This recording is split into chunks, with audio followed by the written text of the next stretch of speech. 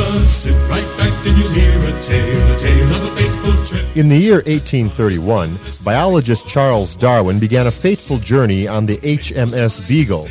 On that journey, Darwin formulated the controversial theory of evolution, which has impacted society down to this day. Our goal is to punch holes in that theory, so we'd like to welcome you to Sink the Beagle. Fire one, Captain!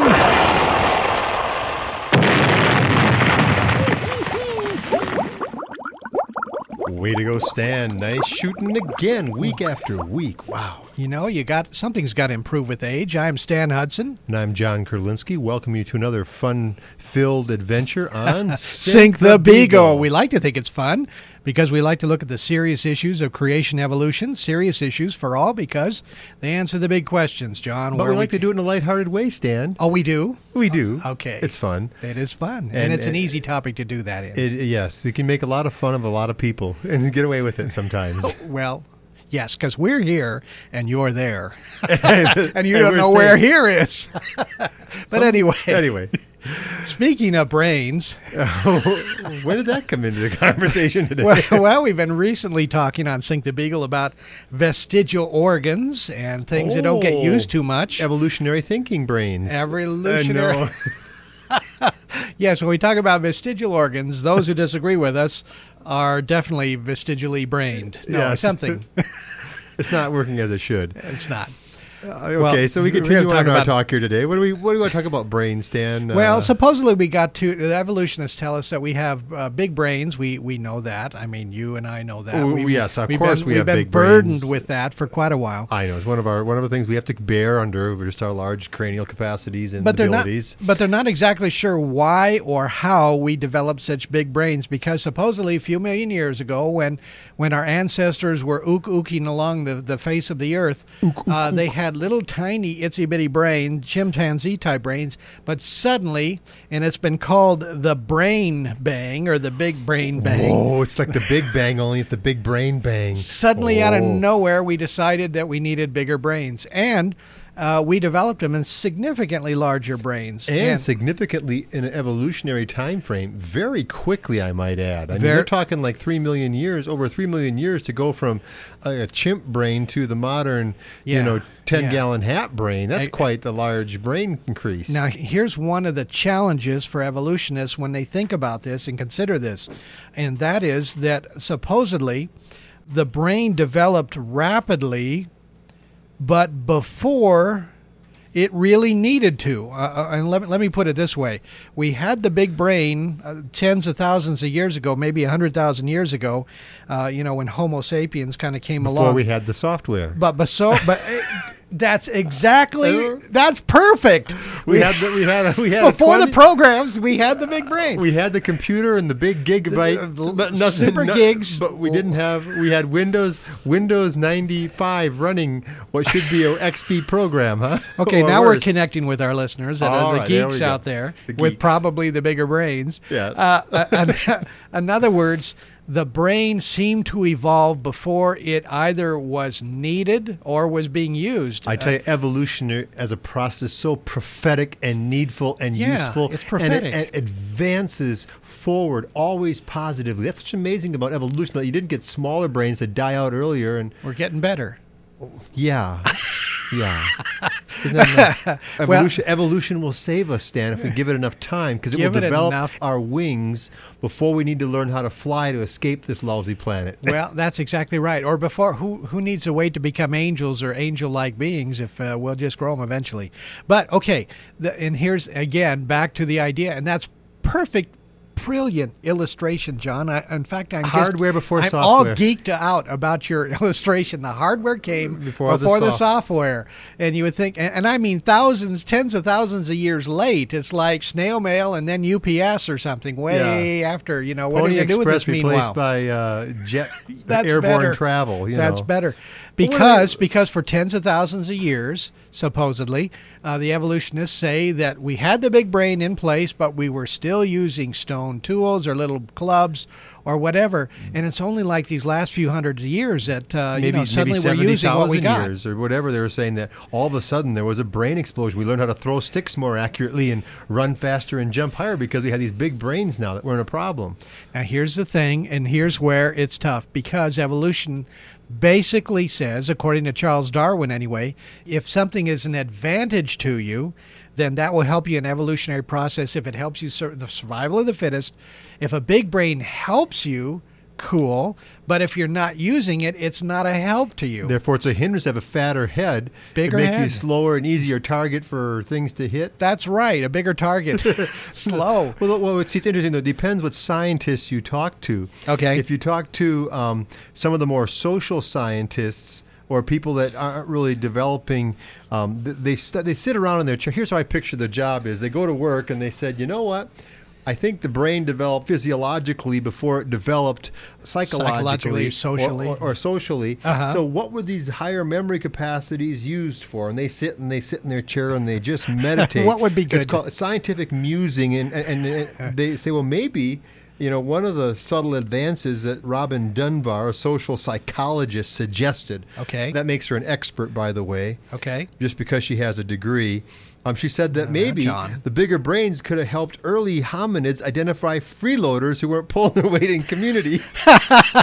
So there's a room of them sitting around, and the bigger brain kicks in and said, "Hey, you lazy, you lazy, you bum, you lunch, you lunch." Or they're saying maybe it led to the emergence of behaviorally. Another gentleman said behaviorally in modern humans. In other words, what they're saying is, maybe morality was the outcome of our bigger brain. Morality. That's what they're going to do. But that's got to help us survive, though. Morality is going to help us survive. How? I don't know. Does it make more sense that if I steal your food, don't have to get mine alone, and you starve to death and I live, I'm surviving better than you? Do we work together if the two of us take down that mammoth versus one by himself? Is that the idea? Or we get three of us and we kind of put one out there as the sucker bait and get trampled while we luck out and come in the kill when he's busy and occupied. We put the freeloader out there. we take someone who's freeloading who is slow and overweight, and then we let the T-Rex eat him first. No. And then he's full by the time we get around and we club it. That's how the dinosaurs became extinct. Oh man, choking on pre-humans. That's about as much sense as what they're saying. I mean, they talk about maybe they were using those big brains to come up with very complex 2 or 3 word sentences. Like, oog, she cute. The teenager. I think they still talk like that. Me hungry. Me hungry. Yeah. Feed me. And supposedly, human language may have come from the bigger brain through trial and error. And that's you say potato helpful. And I say potato. No, potato. And they got in a big fight over it. No. And really, when you look at these things, John, you really get this sense that what else are you going to come up with when you don't have an anchor, when you don't have a focus, when you're just guessing? It's darkness out there. I know, and the scientific mind reveals the darkness and the lack of really creativity and use of that brain because they don't have it anchored into a bigger picture. Really the irony is the brain is so complex. It's a marvelous thing. It's a marvelous thing. We don't even understand what consciousness is in its fullest. We understand so many things about it. We do know that between all your nerve endings and all the potential sensory messages your eyes are taking in right now, or your ears are taking in, listener, or you don't notice but your body notices the tension of your belt around your waist, or whether your foot's hot or cold, or but your body your brain can tune out and specify exactly where you want to direct it. On thoughts, unless you have obviously a neurological problem or brain damage. Just the idea of it can close things off and focus on an issue. Focus, whereas the brain itself is receiving thousands of messages and processing at such a hyper speed. To actually come along and think that we can make these simplistic remarks as these scientists have done about the human brain really reveals an ignorant bias and just a lack of really understanding of what life is and what life's for and what existence is about. And to think about what the basics of materialistic evolutionary theory is, John, that this tremendous organic computer, it's organic, it runs on sugar or whatever, runs on things, and it is far more superior than the largest supercomputers ever been created or designed, that could have come out through better chemistry, basically, or chemical evolution, just a few molecules deciding, let's get together. And luck, and ending up between left ear and right ear, and in mobile and all the different animals and critters that have got them. I'm sorry, it takes more faith than I've got. It takes such incredible amount of faith. We have a torpedo text that we like to share with believers, because really the humans we talked about a few weeks back were made in the image of God, and God created us.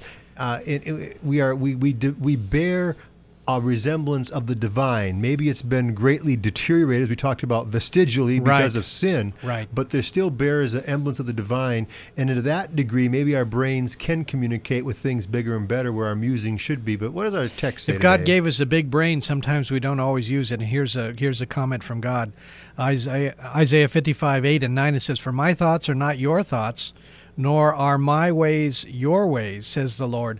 For as the heavens are higher than the earth, so are my ways higher than your ways, and my thoughts than your thoughts." God's saying, you really do have chimp brains, you evolutionary thinkers. If you can't even acknowledge brains. My existence. The whole point is that God is such a bigger being. I mean, we have a hard time understanding even why we exist sometimes, or how, especially if you start from a godless perspective. God doesn't have those kinds of issues. He creates, solar systems.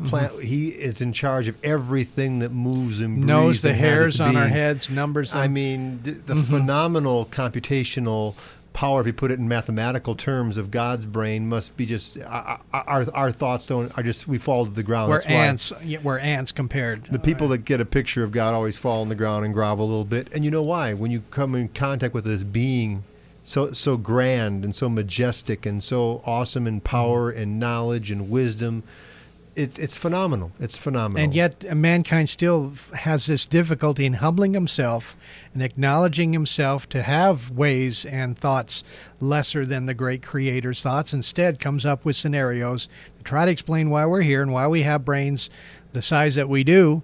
And frankly, don't use very much of it. Like they talked about earlier, that maybe they're right in one respect. I detect some mental freeloaders on the evolutionary side of the equation here, Stan. I detect a lot of mental freeloading going on by the various social psychologists and others speculating why we have bigger brains than when we did. So I think that if we can just kind of eliminate the mental freeloading, maybe people will come to understand just how fearfully and wonderfully, as the Bible says, we're made. Yes. And how fearfully and wonderfully and awesome the human brain is above all other species.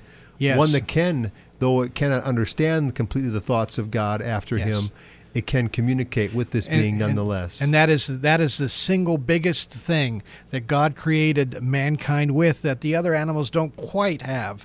And it's not just a brain, but it's the ability to understand and relate to and communicate with and just connect with, in a beautiful and direct way, the Creator of all things. Yeah, the Bible does say, though God's thoughts aren't ours, as we come to Christ and come in harmony with our Creator, the Bible tells that we can too develop the mind of Christ, have this mind in you, which is also in Christ Jesus. That's a relational use of our brains and our lives for His glory and honor. And, so the Holy Spirit then begins to evolve our brains into something that's useful and loving and selfless and humble, and something that some of these scientists that we just quoted could use. Yeah. So we invite you to listen in another week, and hopefully we'll be helping your brain evolve in the right direction, in the positive way, changing in thoughts more after the thoughts of God. On another Sink the Beagle.